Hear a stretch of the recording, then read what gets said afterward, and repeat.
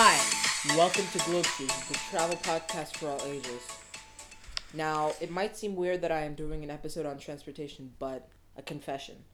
I am a massive and unrepentant transportation geek. That is why I am doing a whole episode on transportation right out the gate. Even if it seems weird, just bear with it. We'll have a great time. Now, there's only one rule to keep in mind during this episode. Transportation is not only a way to get to your adventure, but a part of your adventure itself. If you keep that in mind and actually apply it, your experiences will be so much better. Now, my favorite method of transportation out there is a train. Especially in Europe, they don't have clean, fast, and efficient trains in America, sadly. And in Europe, you can get first class tickets for cheap if you book ahead. You can even get it for the price of a last minute booked economy. And also, a big plus of trains is you can get from city center to city center. The biggest criticism of trains is that it takes too long, but with a plane, you have to do an inordinate amount of waiting. First, you have to get from the city center to the airport, which can take 30-40 minutes. Then you have to check in, then you have to do baggage drop, then you have to get to the gate an hour early. Oh, I didn't mention security, which can be like forever. And then you have to get on the flight, then you have to land and walk out of the airport. You God forbid you're going through passport control and then get to the city center. It's very convoluted and actually can take quite a long time. But with a train, you just get on the train and you just zip from city center to city center, even if it takes a longer time. You can still be quite relaxed. My favorite train ride I've ever taken was from Edinburgh, Scotland to London, England. We left Edinburgh in the early evening and we saw the Scottish lowlands from outside our train. The Scottish lowlands, they are big flat expanses of land with a little rolling hill towards the beach and then a massive expanse of beach and those tiny waves just lapping onto the water. And I can imagine Scottish people, like ancient Scottish people, just walking on it, you know? And then I crossed over into England, and then the North English countryside was amazing. There were these big rolling hills, and we didn't see a beach, but the rolling hills with a tiny little sheep dotting the landscape, ruined castles, and tiny little villages. We zoomed by on the fast train. And this was the setting that we were on the train. I was just looking out of the window on the train, and it was so beautiful. And I also played Uno with my family on this train while I was looking out. Uno with a view. I put down the card. Uno. Yay, I win. But as I pulled into King's Cross at night, a beautiful train ride was behind us. 3 beautiful days in Scotland were also behind us, and I felt so happy. And do you see why my favorite method of transportation is train? Moving on to another beautiful way of travel, we're going to talk about ferries. Now, in Istanbul, a city on the water, it has a great ferry system. But unfortunately, we were exhausted because the ferry people were giving us a miserable time. We were just trying to get on a ferry to go to an Anatolian fishing village for lunch. We waited at least 55 minutes, and finally Cancel let us on the ferry, and we were incredibly exhausted and grumpy, and we were not aware of the beauty of the city of Istanbul surrounding us. This was not a joyride. This was just to go to this traditional Turkish village. And this is actually how people get around. Some cities just use ferries as a part of their public transportation. That's what I'm trying to say, I guess. Now, being a transportation geek has not been a new thing for me. It's been in me for 10 years. So that was back in 2010. Back in 2010, I was in New York City for the first time, and I took a walk across the Brooklyn Bridge.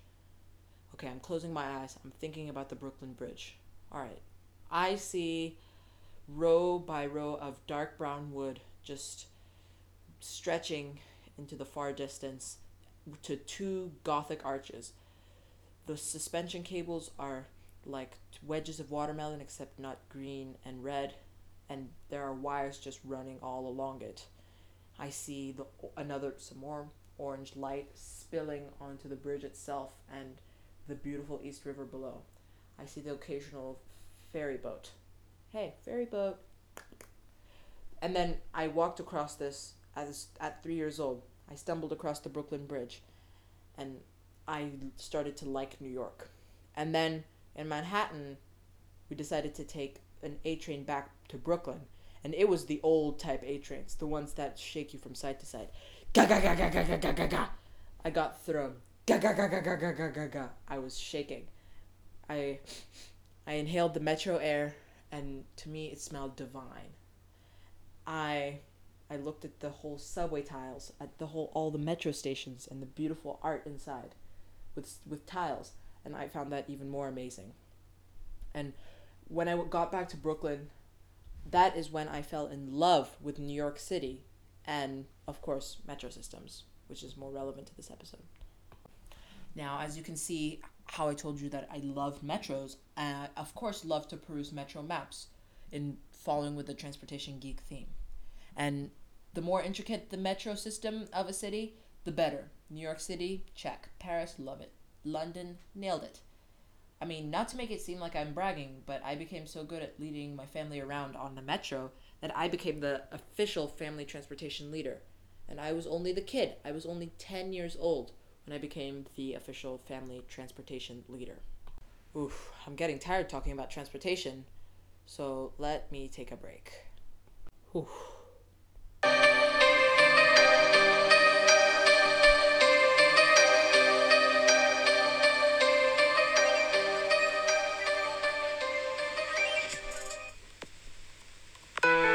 Hi everyone, Dasha Marawi here, and I would just like to ask you a small little favor. If you don't mind, would you please write in your thoughts about the podcast? What did I miss? What did I mess up on? What can I do better? What would you like to see on the podcast?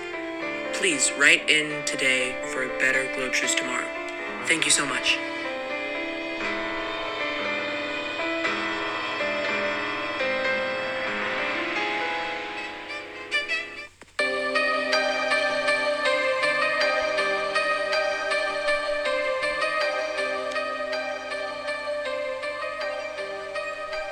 This is Globe Shoes.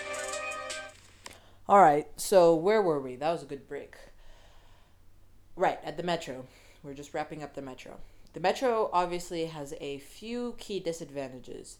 For one, you can't see the city at ground level. You're buried underneath. Kind of sad.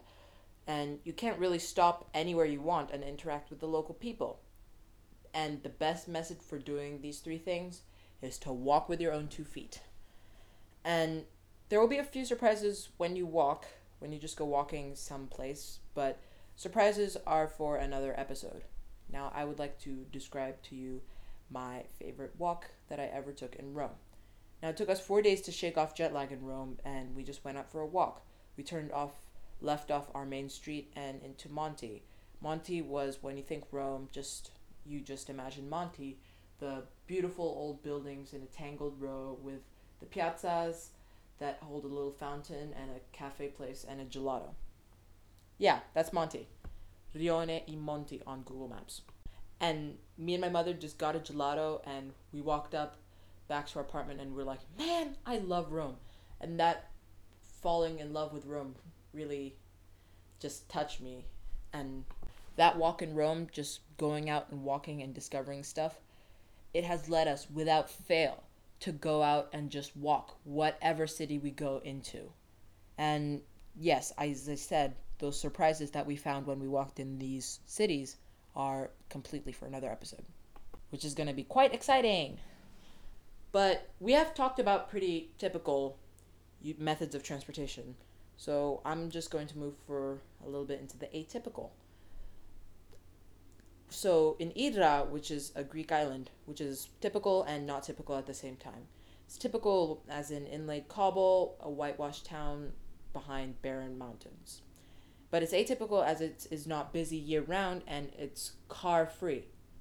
And instead of using car to haul up your luggage to your far hotel, you use a mule. You strap your luggage to a mule and you just go.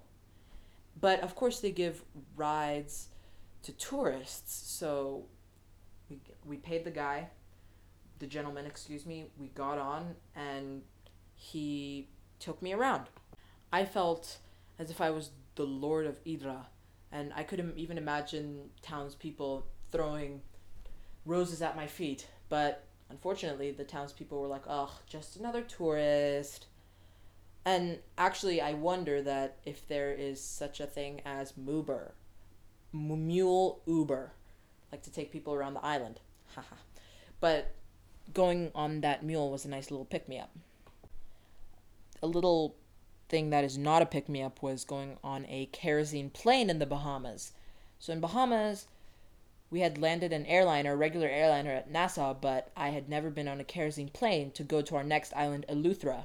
And to get to these smaller islands like Exuma and Eleuthera and Abaco, you have to either take a boat, which they're not money boats, or just go on these budget airlines that fly kerosene planes. And I thought the kerosene was quite noxious, and the propellers were super loud, and I had to take like a 30-minute flight on Pineapple Air. And as I left Nassau, it was like a Google Earth view of Nassau. And if I squinted hard enough, I could see dolphins, or maybe that was my eyes playing tricks on me. My mother was prodding and joking with the pilot, like, "Hey, how you doing? Is this your first time flying?"